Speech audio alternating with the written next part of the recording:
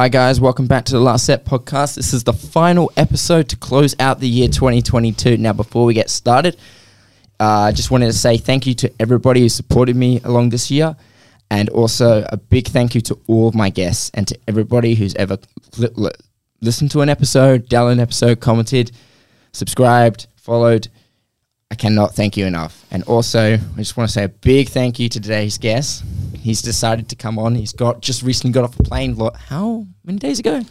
About 36 hours ago. Fuck. And here he is, ladies and gentlemen. Peter Miller. Was good, brother. How's it going? Good to be back. It's good. Fourth time round. Just pull the microphone down underneath your mouse just so I can see you there. There we go. Sorry, mate. Bring that right down. Fantastic. Yeah. There we go. Fourth time round. Yeah. I can't believe it, man.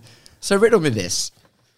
How does someone who works in labour go from that to travelling the world, working with fighters in the space of 2 years, man? That's a very good question, that. I think a lot of it is, a lot of it's down to hard work, but then you have to have that element of luck at the same time where things just sort of fall into place at the right time and you put yourself in them scenarios where you allow them things to happen. Like when we spoke about last time about me going back to the UK and trialing new things, doing seminars, and I think you just got to put yourself out there and just go all in. And I know it's a lot very cliche, and people say, all the stuff you see on Instagram about hard work and stuff, but it generally is like you put yourself out there, you're already halfway there. Yeah. You've really made a name for yourself. We were just talking just before the podcast started that being in the, fight world and all that, and being in a PT world, I don't think anyone's ever name dropped anyone as much as you. When I'm always like, oh yeah, do you follow, what do you do for your nutrition? And they'd be like, oh, I work with this guy called Pete. I was like, fucking, he's come on the podcast like 3 times already. And I think it's just awesome to really watch someone who's so authentic grow. Yeah. That's the main thing. Thank you. Because in this world, in social media, there's so many fakers. Yeah. So many people trying to fake it. Like, I don't think I'll ever see that come out of you. And whenever you make your post as well, it's very honest and genuine. And there's also been times like where you've just been like, I don't know as well. And that's the most important thing for me. Yeah. So hats off to you, buddy. Thank you, man. So let's recap what the fuck you've done this year. This year. So this is only I worked out this is the 3rd time I've been back in Australia since February. So I've only been in Australia for 4 weeks out of the past 11 months now. Yeah. So I went back to the UK in February, and then I had my first fight. Who was fighting for the world title in February. Mm-hmm. Came back, experienced the whole scenario of winning the world title, and I was like, I like this. I like being around this. Like, I want to see a bit more of this. So I decided to stay a bit longer, and then just been doing a lot of fights overseas. Been to the UFC, been to one championship, been to a couple of fights in Dubai, Abu Dhabi. So just been traveling around and getting that sort of learning experience, and because it's very easy to give not very easy, but very to give a meal plan on your laptop. There you go, send it away. But it's a completely different scenario when you're there in person, fight week, the pressure's on. And I wanted to put myself in that scenario to learn, because you're only going to get better when you're in them positions. So just been really just going all out with work, seminars, fights, and now I've decided I'm done for the year and I'm going to settle back in Perth for a month or so, and then reflect, regroup, and go again for 2023. Yeah, you recently told me you as well just in, was it Thailand for the last 2 months? So I was on and off. I've been in Thailand, Dubai, and Singapore for the past 2.5 months. All right, man. Yeah. How do you ever get homesick? It's weird. I actually don't. Yeah? Well, because you're not married or anything. You don't have, most of your family's back in the UK. Back in the UK, yeah. So you don't really have that attachment to anyone. Yeah, it's good. When I was back in the UK, I was staying with my family, which is good to see them, because obviously due to COVID, couldn't travel, couldn't see family. But there's been a lone ranger just going around, meeting new groups of people and fighters that, you know, it's quite cool as well when you're working with a fighter for so long, but you've never actually met them in person, then you meet them in person. It's like, it's just nice to get to know them and the team and the family. But yeah, I was in the UK from June to September, and then flew to Thailand in end of September. Had a couple of big fights in Thailand, then went to Dubai. I had a guy fighting on the Floyd Mayweather card, and then to Singapore for one championship, back to Thailand, and now I'm here. Yeah, let's pack it on fight by fight. Okay, it's good. Okay. There's just so much to digest. Okay. So starting with the Mayweather card, how did that happen? Do you know what? Like, it was the maddest like week I think I've ever had. It was like, so I had a guy on the card. His name's Jack Fincham. He was on Love Island. Don't know if anyone watches Love Island. Yeah, Oh, that guy. Yeah, so he fought at amateur level as a kid, and then, you know, now the YouTube boxing things, you know, come quite big. So he got offered a fight, and it was on the Floyd Mayweather card in Dubai. He's fighting Deji, I think, a YouTuber. Yeah. So yeah, went out there with Jack. It was. It's basically, this is my summary of it. It was basically a rich person who just threw a lot of money at this event. This promotion is called Victory Global Fighting Promotions.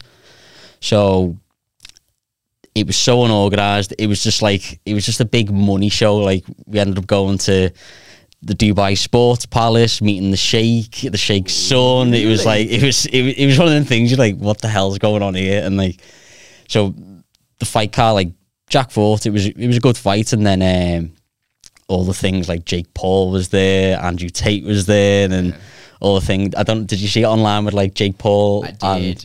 and John Fury outside the ring, and I was like ringside thinking like, what the hell is going on here? And then Floyd Mayweather was there.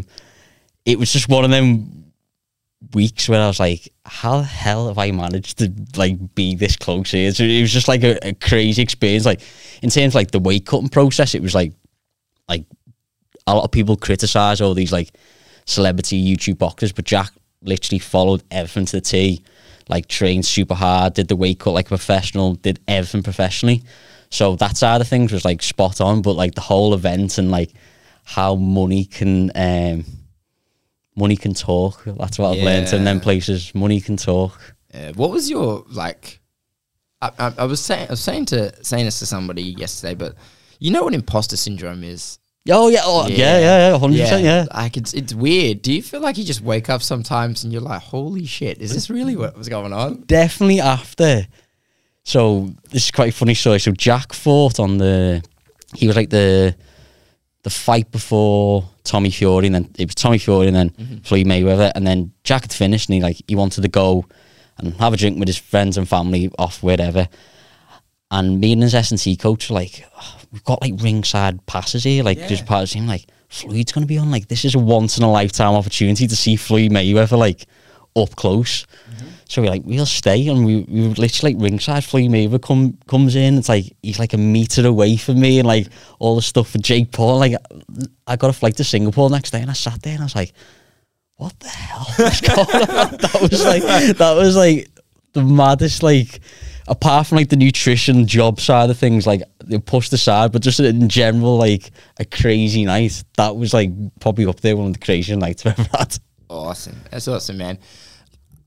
Like, so you watched all the fights? Yeah. What was your take on the whole Mayweather Deji fight? An absolute disgrace, to be honest. Thank you. He got paid 30 million for that. Yeah, 30 million. 30 million, yeah. 30 million, and it was just it was toying with him the whole fight. Well, I left after 4 rounds because it was funny because I had to fly to Singapore. Like, he came on at 3, and I was flying to Singapore at 7:30. So I was like, oh, like I want to watch Mayweather because he's right there. And then after like 4 rounds, I was like, this is an absolute disgrace. I'm going to leave. So I left. But literally like 30 million for that. It's insane. 30 million just to fight. It wasn't even a sparring match. Like, you wouldn't even class it as a sparring match, would you? You wouldn't, like, it was just dodging him the whole time. He gave him a black eye though, didn't he? Deji? Yeah. But that's probably just him, just caught off guard. We're just messing around. But yeah, it was crazy. All the thing, there's so many stories to tell about like the weight cut, like people like missing weight. Tommy Fury missed weight. Like I was there, he missed weight, and then it got twisted that he didn't miss weight. But then like when you're obviously there and you see it, like you know the truth, like it was mad. Yeah, that's actually one thing I wanted to bring up. So with Jack, yeah, what was the story with him? How much did he have to lose? So he was fighting at 82. Okay. He was originally fighting at 84, and then his opponent. I don't know. Did you see his opponent? And I did. And he's another story in itself. He's just crazy, but he wanted to change the weight to 82. So like, literally last minute, we had to change the weight. Even there's like no contract agreement. This is how like much of a shambles the promotion was. There was like no sort of signed agreements, anything. It was just and like because Jack hadn't done this before, he didn't know how it worked. So bit of a shit zone. Like the hotel didn't have a sauna or a bath, so we had to use one of the ringside girls' apartments in Dubai. No way. Yeah. So I thought my hotel, so I was staying in a separate hotel, and I booked the hotel purely because it said I had a bath. So I got there, didn't have a bath, didn't have them in the whole place. Oh. So booking.com lied. So they didn't have any bath or sauna in Jack's hotel.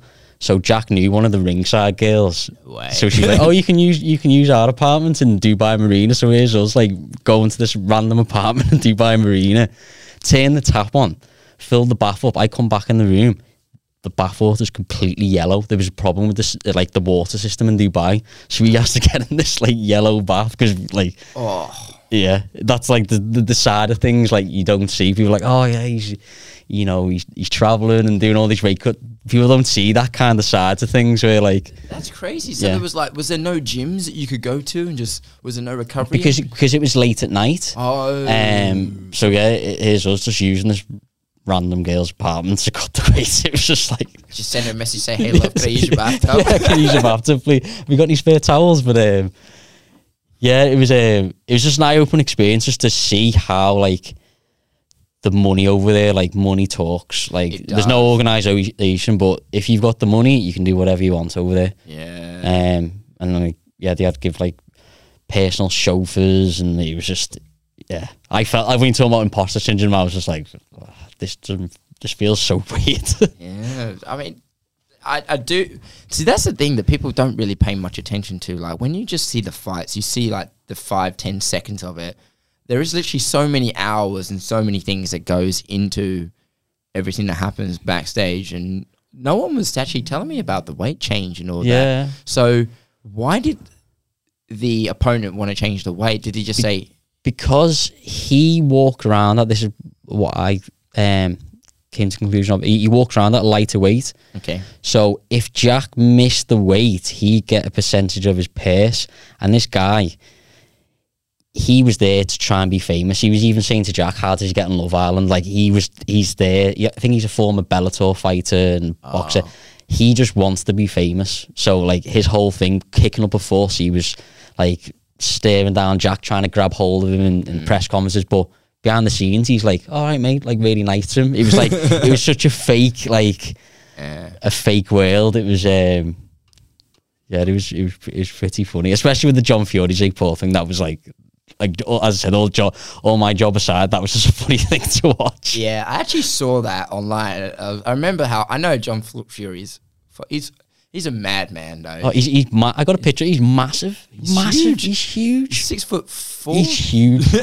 Huge. All the Fury people are just like massive and all that. But because isn't sorry, there's Tyson and then there's Tommy. Yeah. Tommy and Tyson, they're half brothers. Yeah. That's what I thought. Because I would always look at Tommy, I was like, why do him and Tyson look completely different? Yeah, Tommy's a lot smaller in person. You think Tommy's quite big, but he's not as big as you think. No, I think he's the same height as Jake. Yeah. That's what I believe. Because I've seen photos of them standing face to face, and I'm like, they're 6'1", or 6 foot, roughly, give or take. What was your take on the Tommy fight? Because I read a few articles. I watched it back myself. I was like, Tommy just walked away with the win there. That wasn't. Yeah, it was quite close. Well, this is a story that no one really knows about. So basically, I got to Dubai on the Tuesday, and his original opponent, this guy called Paul Bamber, and he was skipping outside from like the Wednesday or the Tuesday or the Wednesday, skipping outside. So he was obviously struggling to cut the weight. And then it came to weighing day. We're all weighing in the hotel gym, and he made weight, Paul, and then Tommy Fury comes in, and he comes in like 7 pounds over, and says like, I'm fighting, like that's it kind of thing. And then they basically, because Tommy's the big draw, and that Paul didn't want the percentage of his pay, or something along them lines. Anyway, I don't know the full facts of it, but they basically kicked that Paul out the hotel, cancelled his flight, and then got someone else in like 3 hours before. Wow, it's crazy. Jesus, why couldn't Tommy cut the weight? Was it what was his argument? I have no idea. Yeah. That's like hearing from someone else, and someone else, like that's the story behind it. Look, if you're listening, this is what happens when you don't have the right nutritionist, mate. Don't sue me for missing things. give the man a plug. So let's recap. So you've seen the fights, you've seen all the carnage. How close were you to Andrew Tate, by the way, and all that? I shook his hand. You saw it? Oh my god! Yeah. So what was he like? Yeah, he was nice, because he knows someone I know. So I work, long story short, I work like a mindset coach at home, and he commentates on fights, like kickboxing fights back in the UK, and he's known Andrew Tate for years. So the first thing I said to grab his attention was, do you know my mate Vinny Showman? And he was like, yeah, and then shook his hand, and then he walked off. Fuck. Yeah. Because I'm a massive Andrew Tate fan. I've been following him for... I tell people this. I've been following Andrew Tate before he even got famous. Before all this, when the podcast started, I was always watching kickboxing and all that, and I knew about his fights as well. But I was following him whilst he was a kickboxer. Yeah. And then when he blew up, and then people were just like, "Have you seen Andrew Tate?" I was like, "Yeah, fucking, I've been a fan of him for years." Like I've spoken about him so many times on the podcast before, but he's one of the most wildly misconceptions. What's the word?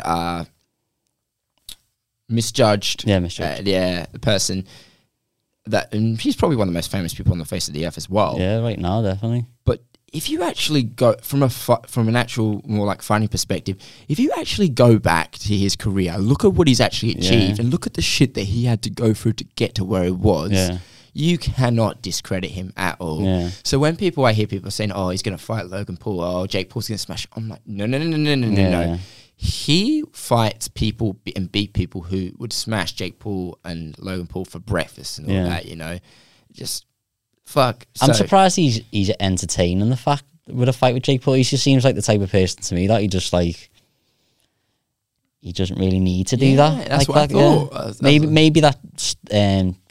Stare down was just maybe a publicity thing. Yeah, so you were there and you saw that. I was probably where Jake Paul's probably where you are. I was there, yeah.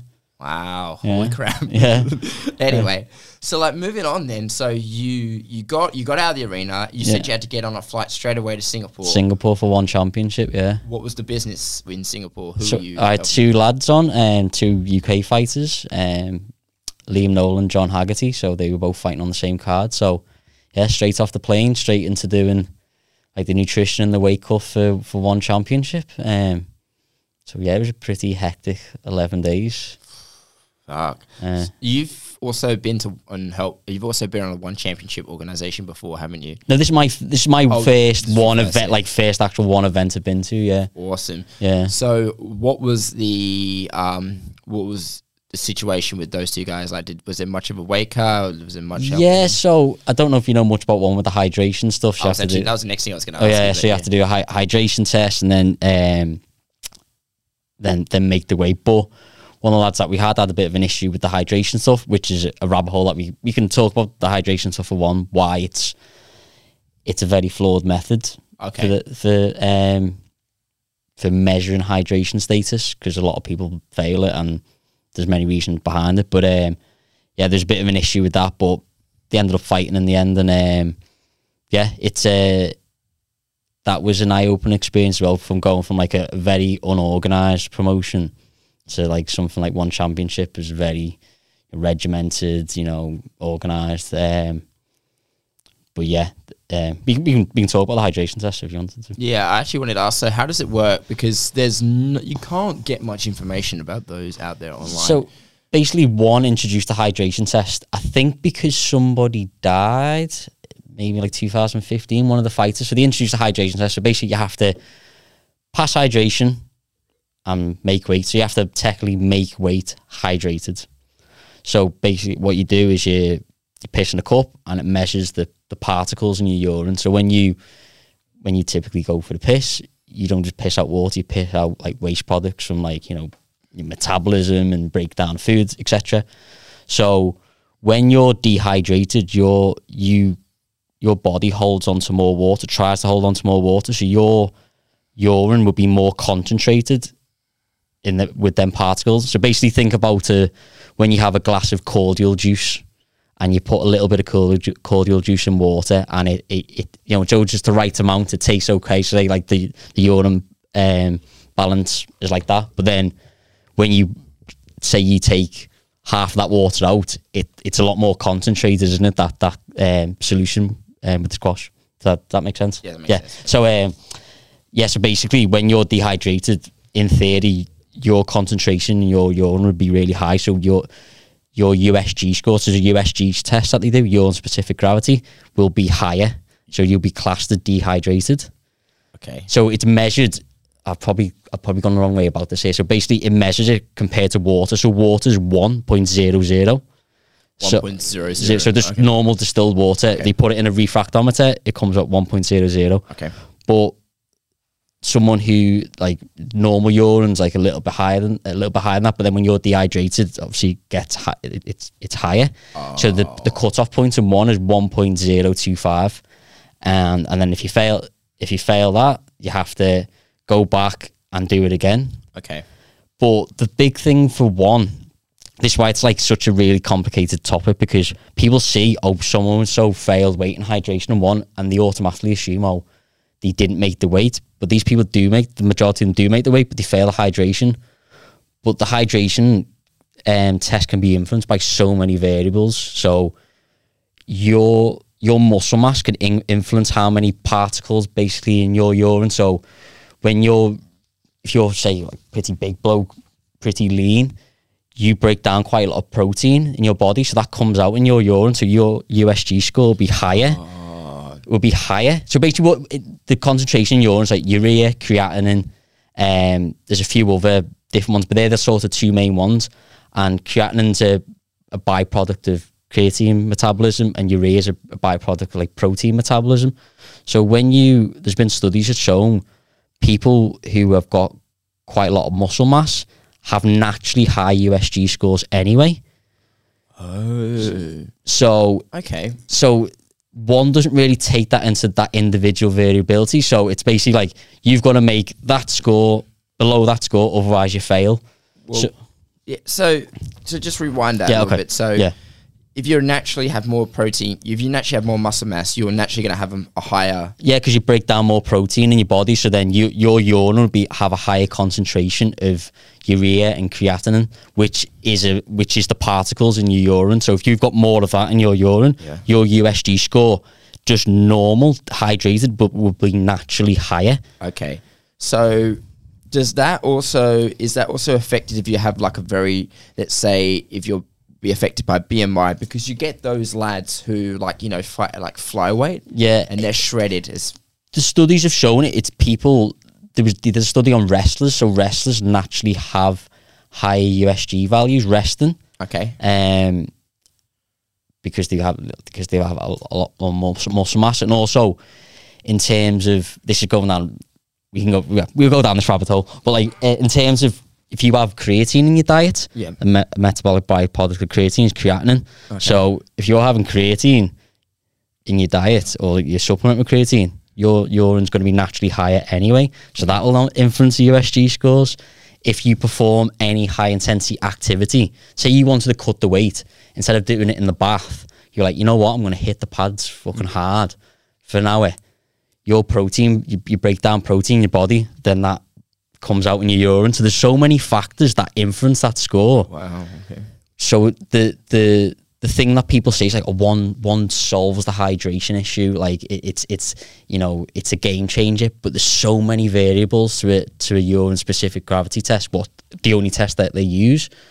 So I place my bets that there's people that have probably failed that test, not down to specifically being dehydrated, but down to like potentially because they're big blokes or what they've eaten. Like, yeah, it's a very complicated topic, and it's something that I want to try and talk about more on my Instagram page. But it's a bit of a conflicting thing for me because I work with 8 guys in one.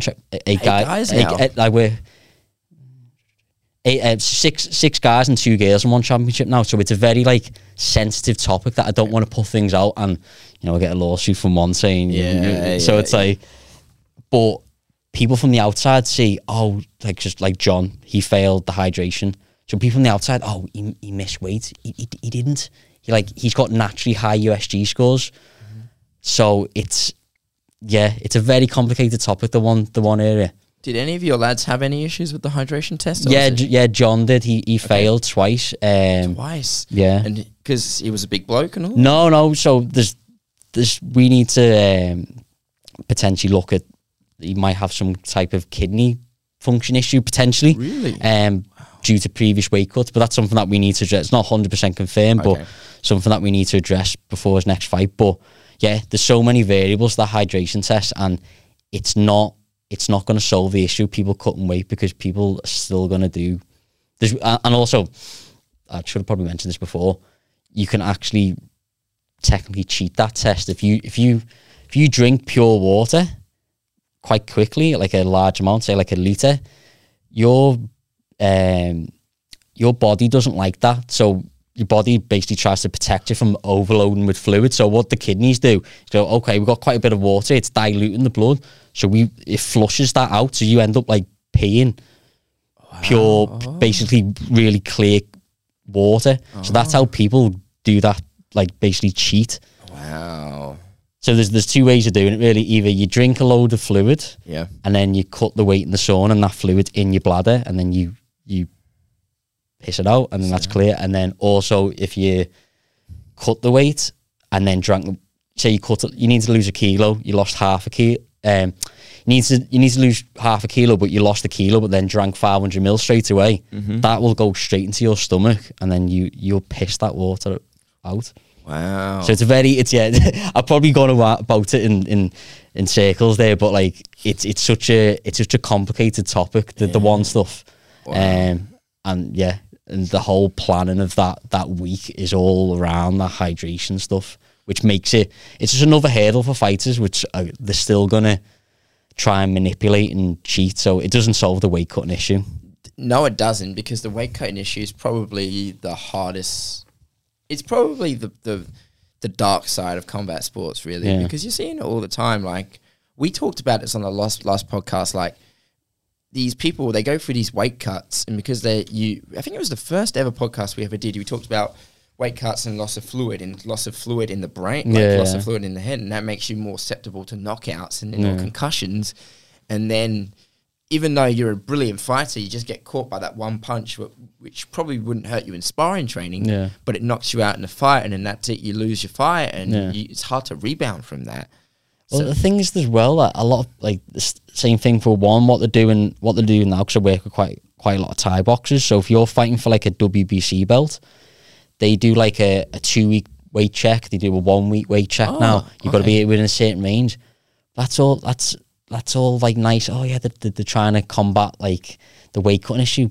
All people are doing is just sitting in the bath, losing that little bit extra weight, and they're just putting that back on once they've weighed in. Do you know what I mean? It's like, it's just presenting another hurdle, but people are still going to cheat. They're still going to try and overcome that hurdle. I'll be honest, I've done it with my lads. We're like, we've had to be a certain percent. He's got a 2-week weight check. He's not really far off it, but we're not going to really, I don't want him to diet down to that point 2 weeks out. So he'll go for a run or go in the bath for half an hour just to get that weight off, but then it's just putting it back on again, and to say in the next week, it's just another hurdle. Yeah. And people are always going to try and manipulate that. And I think I can understand why they're trying to do it to make things safer, but as well, like I do, fighters will think of any way to get an advantage. Like, they will. We're not working with like normal people here. People, if you can get away with doing it, they'll do it. It's so strange because it's one single point in time Yeah. but we hear it time and time again. If we revert back all the way back to Charles Oliveira, Justin Gaethje fight when they had that weight cut miss, Yeah. and then Justin Gaethje literally put on like a ridiculous amount in like the space of a day. Yeah. Well, no, it wasn't even actually a day. He put it on straight away. Yeah. How much like it's that point of time, but they're not fighting at that point of time. Yeah. So there's always been, I've had people suggest like, oh, well, we need to go back to the days where, you know, they weighed in and then they fought that night, or did the weigh-ins, and it's dangerous to have that as well. Well, I can talk to you about the weight cuts in Thailand as well, which is another completely different scenario. So going into the same day weighing thing. So like, have you been to Thailand before? I have a couple of times. So actually. Such a beautiful country. Have you been to any like the fights over there? No, I haven't actually. So like, I've got a lad who was in one championship and he now fights in Thailand, and like they're doing in like the big stadiums in Bangkok. And that is like, the weight cut culture is a completely different story in Thailand. That's like probably the biggest eye opener of my whole trip. Okay. It's because it's so old school, like running in sweatsuits, like skipping, like completely, there's no science there. I've seen guys who cut weight and then they'll drink a can of Sprite because apparently the Thais think it gives them power, like crazy crazy things like that. Really? Yeah. And so like in Thailand, some guys will cut like 7 kilos and fight in the same day. On the Same day. Fuck off. Same day. Yeah. You told me like that's like ridiculous. Yeah. That's It's crazy. Yeah, it's crazy. So like, luckily, so I've got a guy in one of the probably one of the biggest gyms in Thailand. He was in one championship, but he's not now. But he's from Cyprus, so he can speak English. So like, when I've worked with him for about a year now, so he follows everything I do. So he's in a gym full of Thais. He's the only Westerner in that gym. So all the Thais, when they're cutting the weight, they're telling him to get in the sweatsuit, start skipping.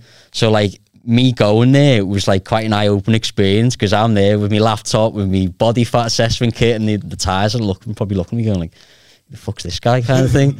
But it was really like, it's really good to see by the time I was there, because I was in and out of that gym for 3 weeks. I converted quite a few of them in the way they do things. And his trainer, we didn't, for his last weight cut, he fought last Friday.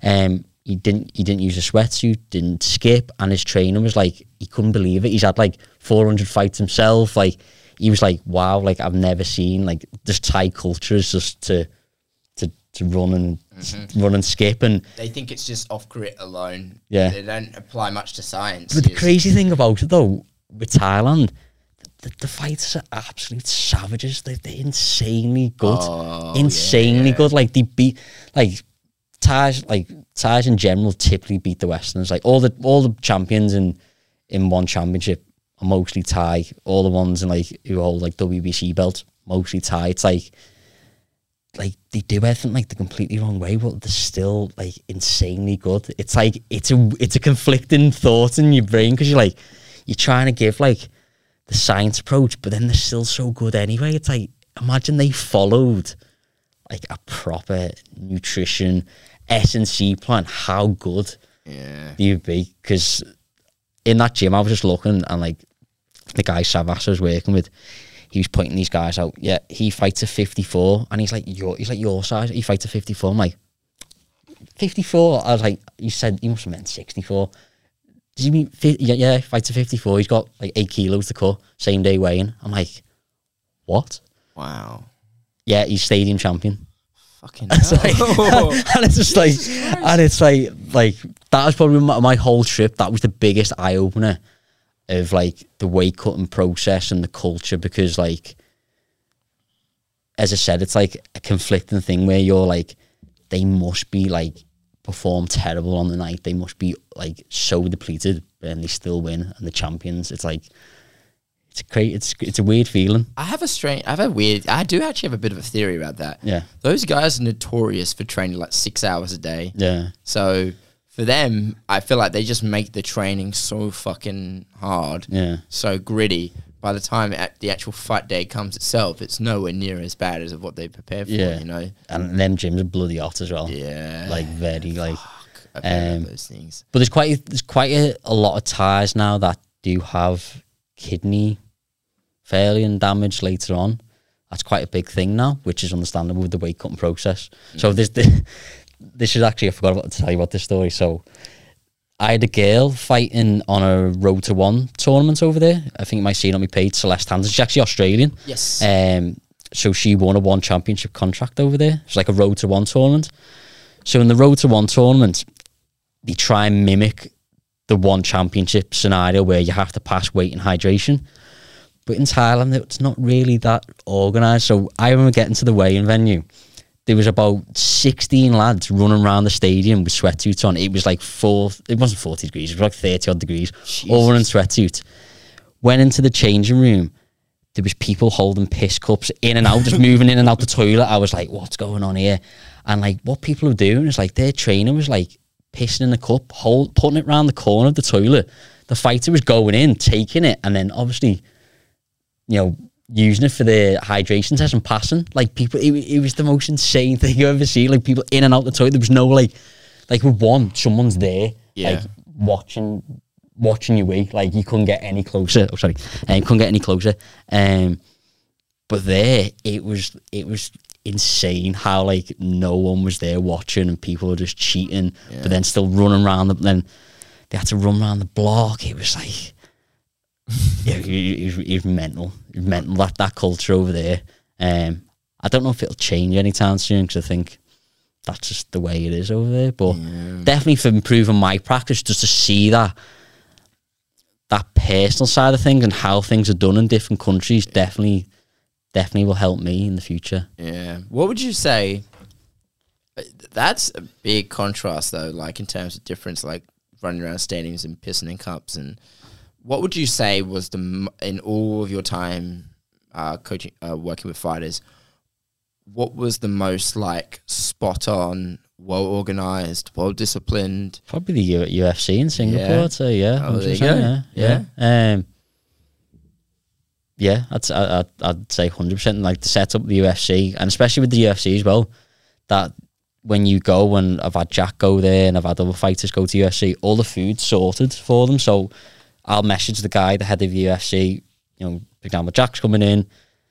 This is what calories are needing to be on to get there. All this food sorted. Wow. So in Thailand, you're like, okay, well, you have to just walk into a restaurant and you're like, I want the nasi goreng, and then you weigh the nasi goreng. And the thing as well with Thailand, like, it's a bit off topic. Like, I got so sick in Thailand. You got Bali belly? I had food poisoning twice in Thailand. Oh, so bad. Shit. Like, did you eat the street food? It wasn't. Do you know what the thing is? It wasn't even the street food. I actually put this on my story the other day. It was actually from Mexican food. No, I ordered Mexican food in a Thai country. Oh no, it was one of them things. Where I was like, what an absolute idiot! Why did I do that? But by the time I got to Monday, I was like, I'm over this place now. I can't smell Thai food anymore. I need to leave. But it's I recommend anyone, especially who trains Thai, or who wants to compete in Thai, you need to go over to Thailand and and train and experience that kind of culture, because it's completely different than competing over there. Did you get a chance to go to Tiger Muay Thai? No, I didn't. I did go to Phuket, but that's when I had food poisoning. Oh, Phuket's where I've been. Phuket's beautiful. Yeah. It's one of the most beautiful places. I think there's just a lot to learn. Like, just taking a sidestep, there's so much that Westerners can learn from Thailand. I went to Bali for the first time this year. Okay. And I had experienced Thailand before, and Thailand's a fucking party city, crazy country. But Bali, everyone's just so fucking peaceful over there. Just no one's trying to one-up each other. It's a country where, you know, people are just working hard just to get by. They're not trying to fucking stand out or anything. They just want what's best for their family. Anyway, so why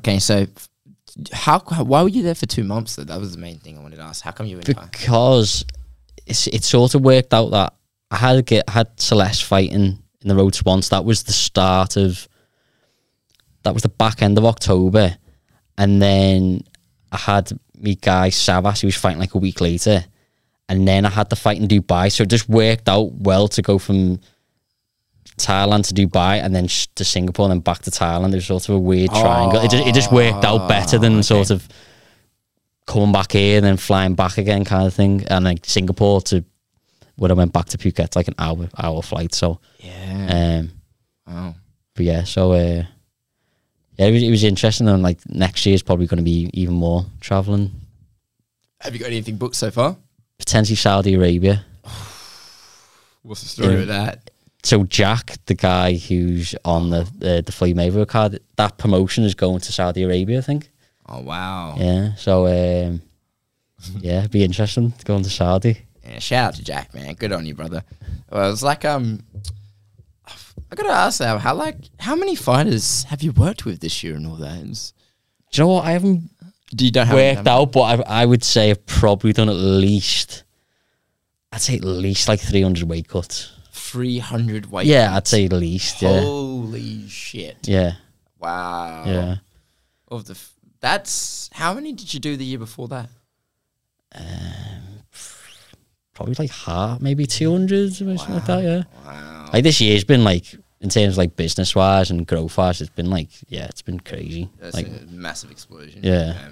Yeah. Good on you, man. Good on you. Because I remember like the first time we talked, it was like we did the Zoom call, and you say, yeah, working with little pit boys on a local circuit, and then just one day you're like traveling the fucking world and all that.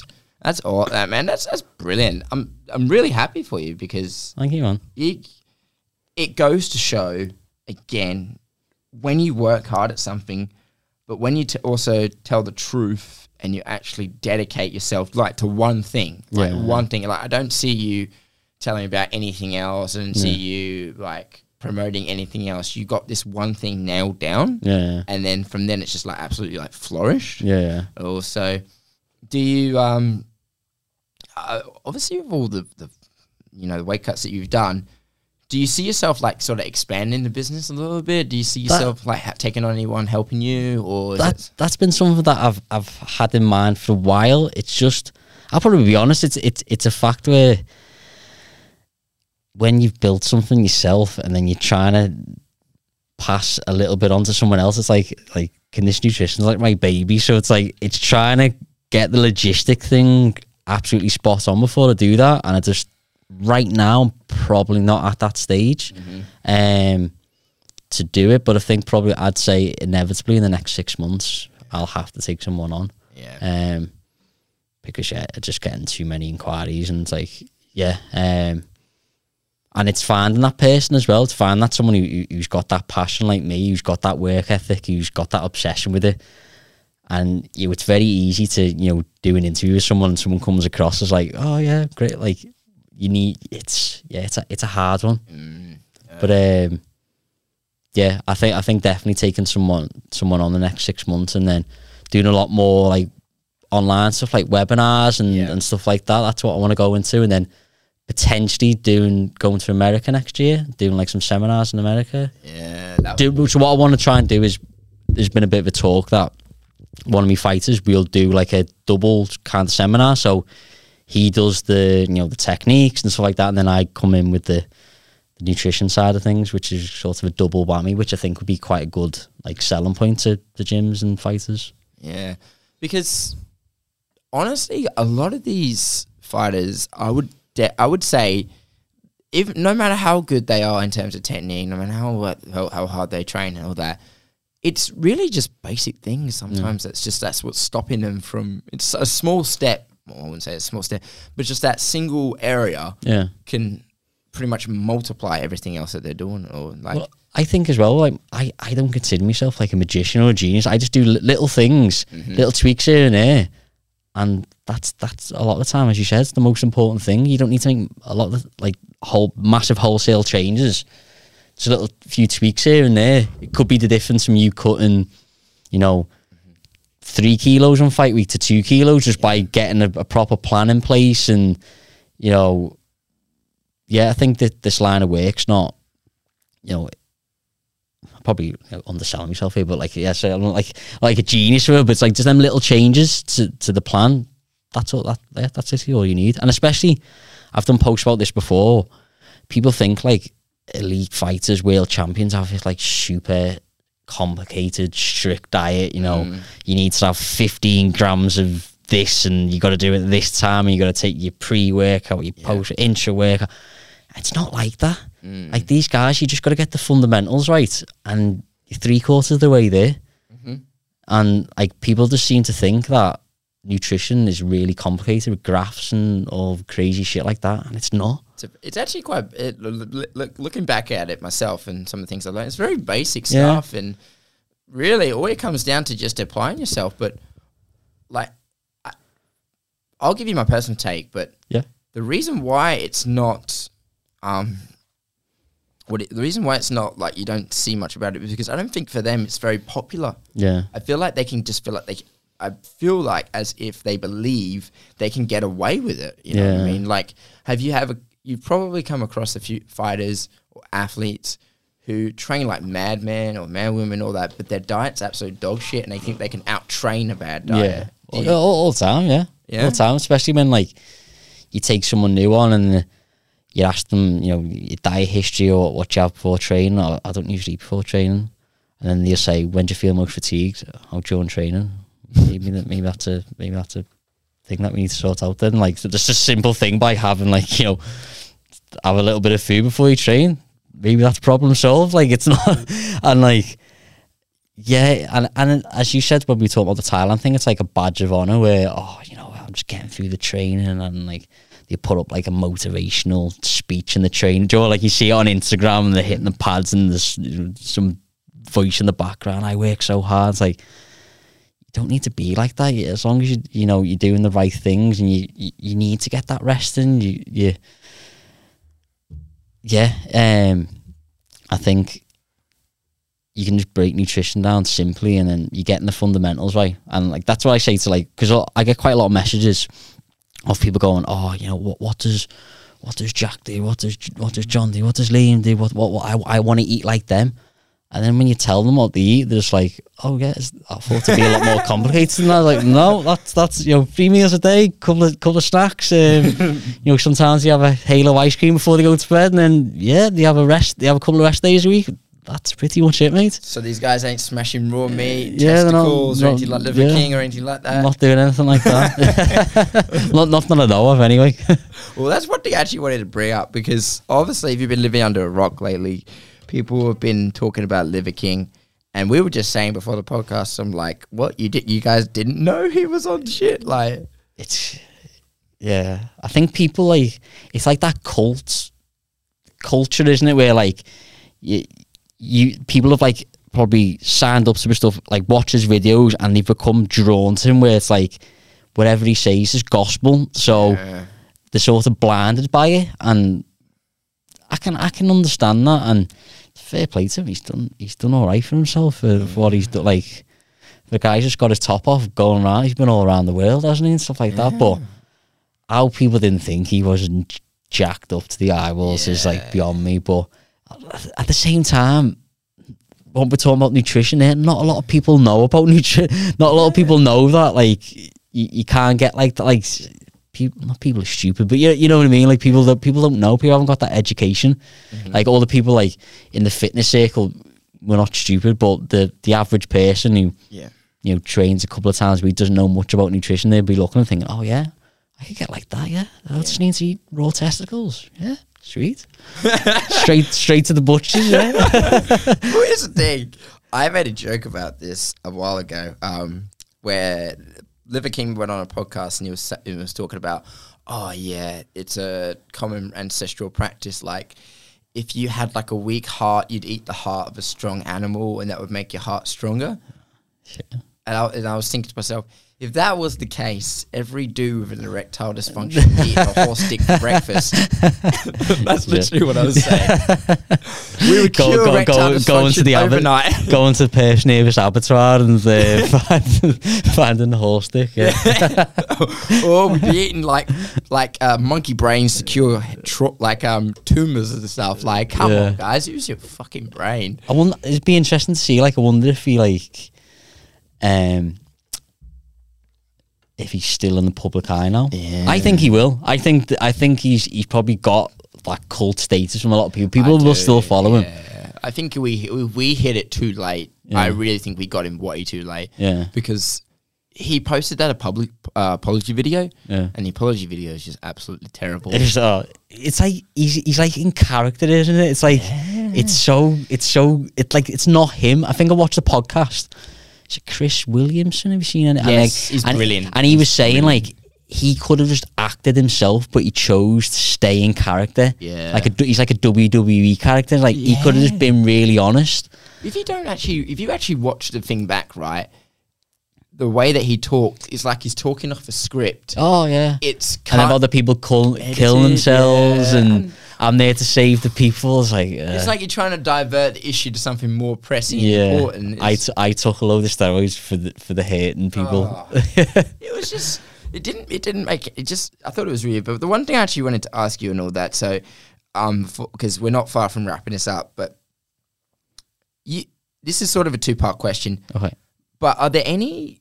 Have you ever seen any studies, or have you prescribed, like, surely there are benefits to eating organs, right?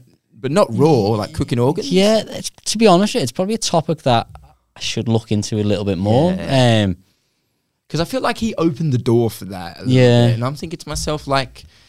I'd imagine the possibly is with stuff like... I know the stuff for, like, liver, but... It's the same kind of thing with a lot of like supplements where it's a lot of hearsay. Oh yeah, no, so and so, like it's been told that if you eat something raw, it's better for. And there's been no sort of real scientific study at all. No, I think there probably is, but I mean like in certain. So I'm trying to give an example here. So when he says like, say like eating a testicle gives you 10 times more. I don't know, like vitamin, testosterone or whatever.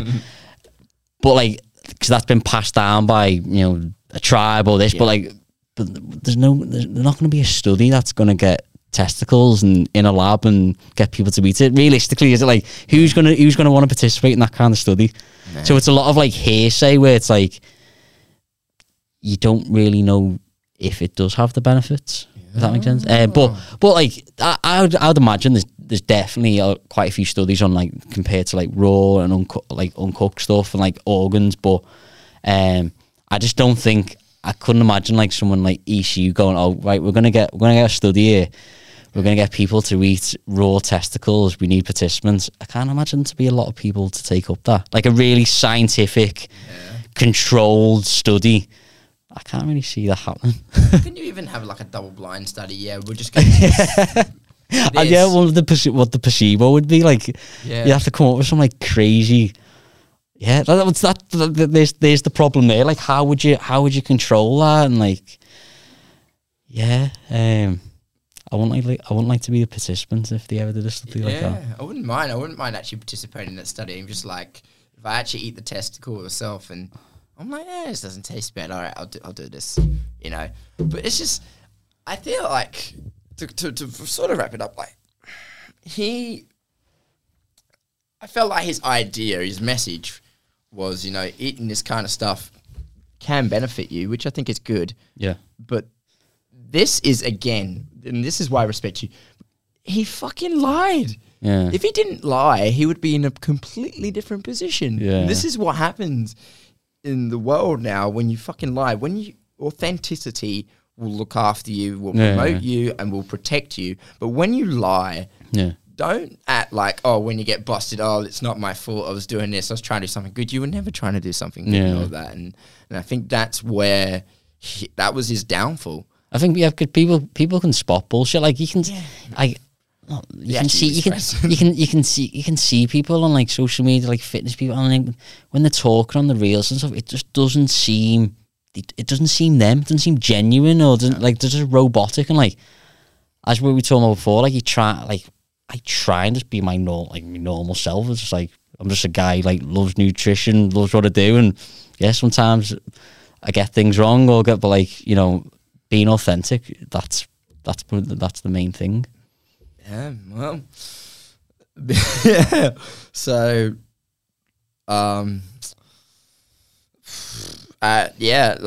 to finish it off, man. What do you think's like next for the guy? Do you think he's done, or do you think he can bounce back a little bit from this? I think he'd probably still be around. I don't think he's going to be getting invited to places. But I still put this way, I don't think he's going to be homeless on the streets anytime soon. I think he's all right. Yeah, he's got. I think he'll be all right. He might go off the public eye, but I think he'll be okay. He's probably just going to have a video of him crying on TikTok with all the $100 bills, just like... And he's just like that. He's just like a like really skinny, yeah. I know. That's it. That's what it is at the end of the day.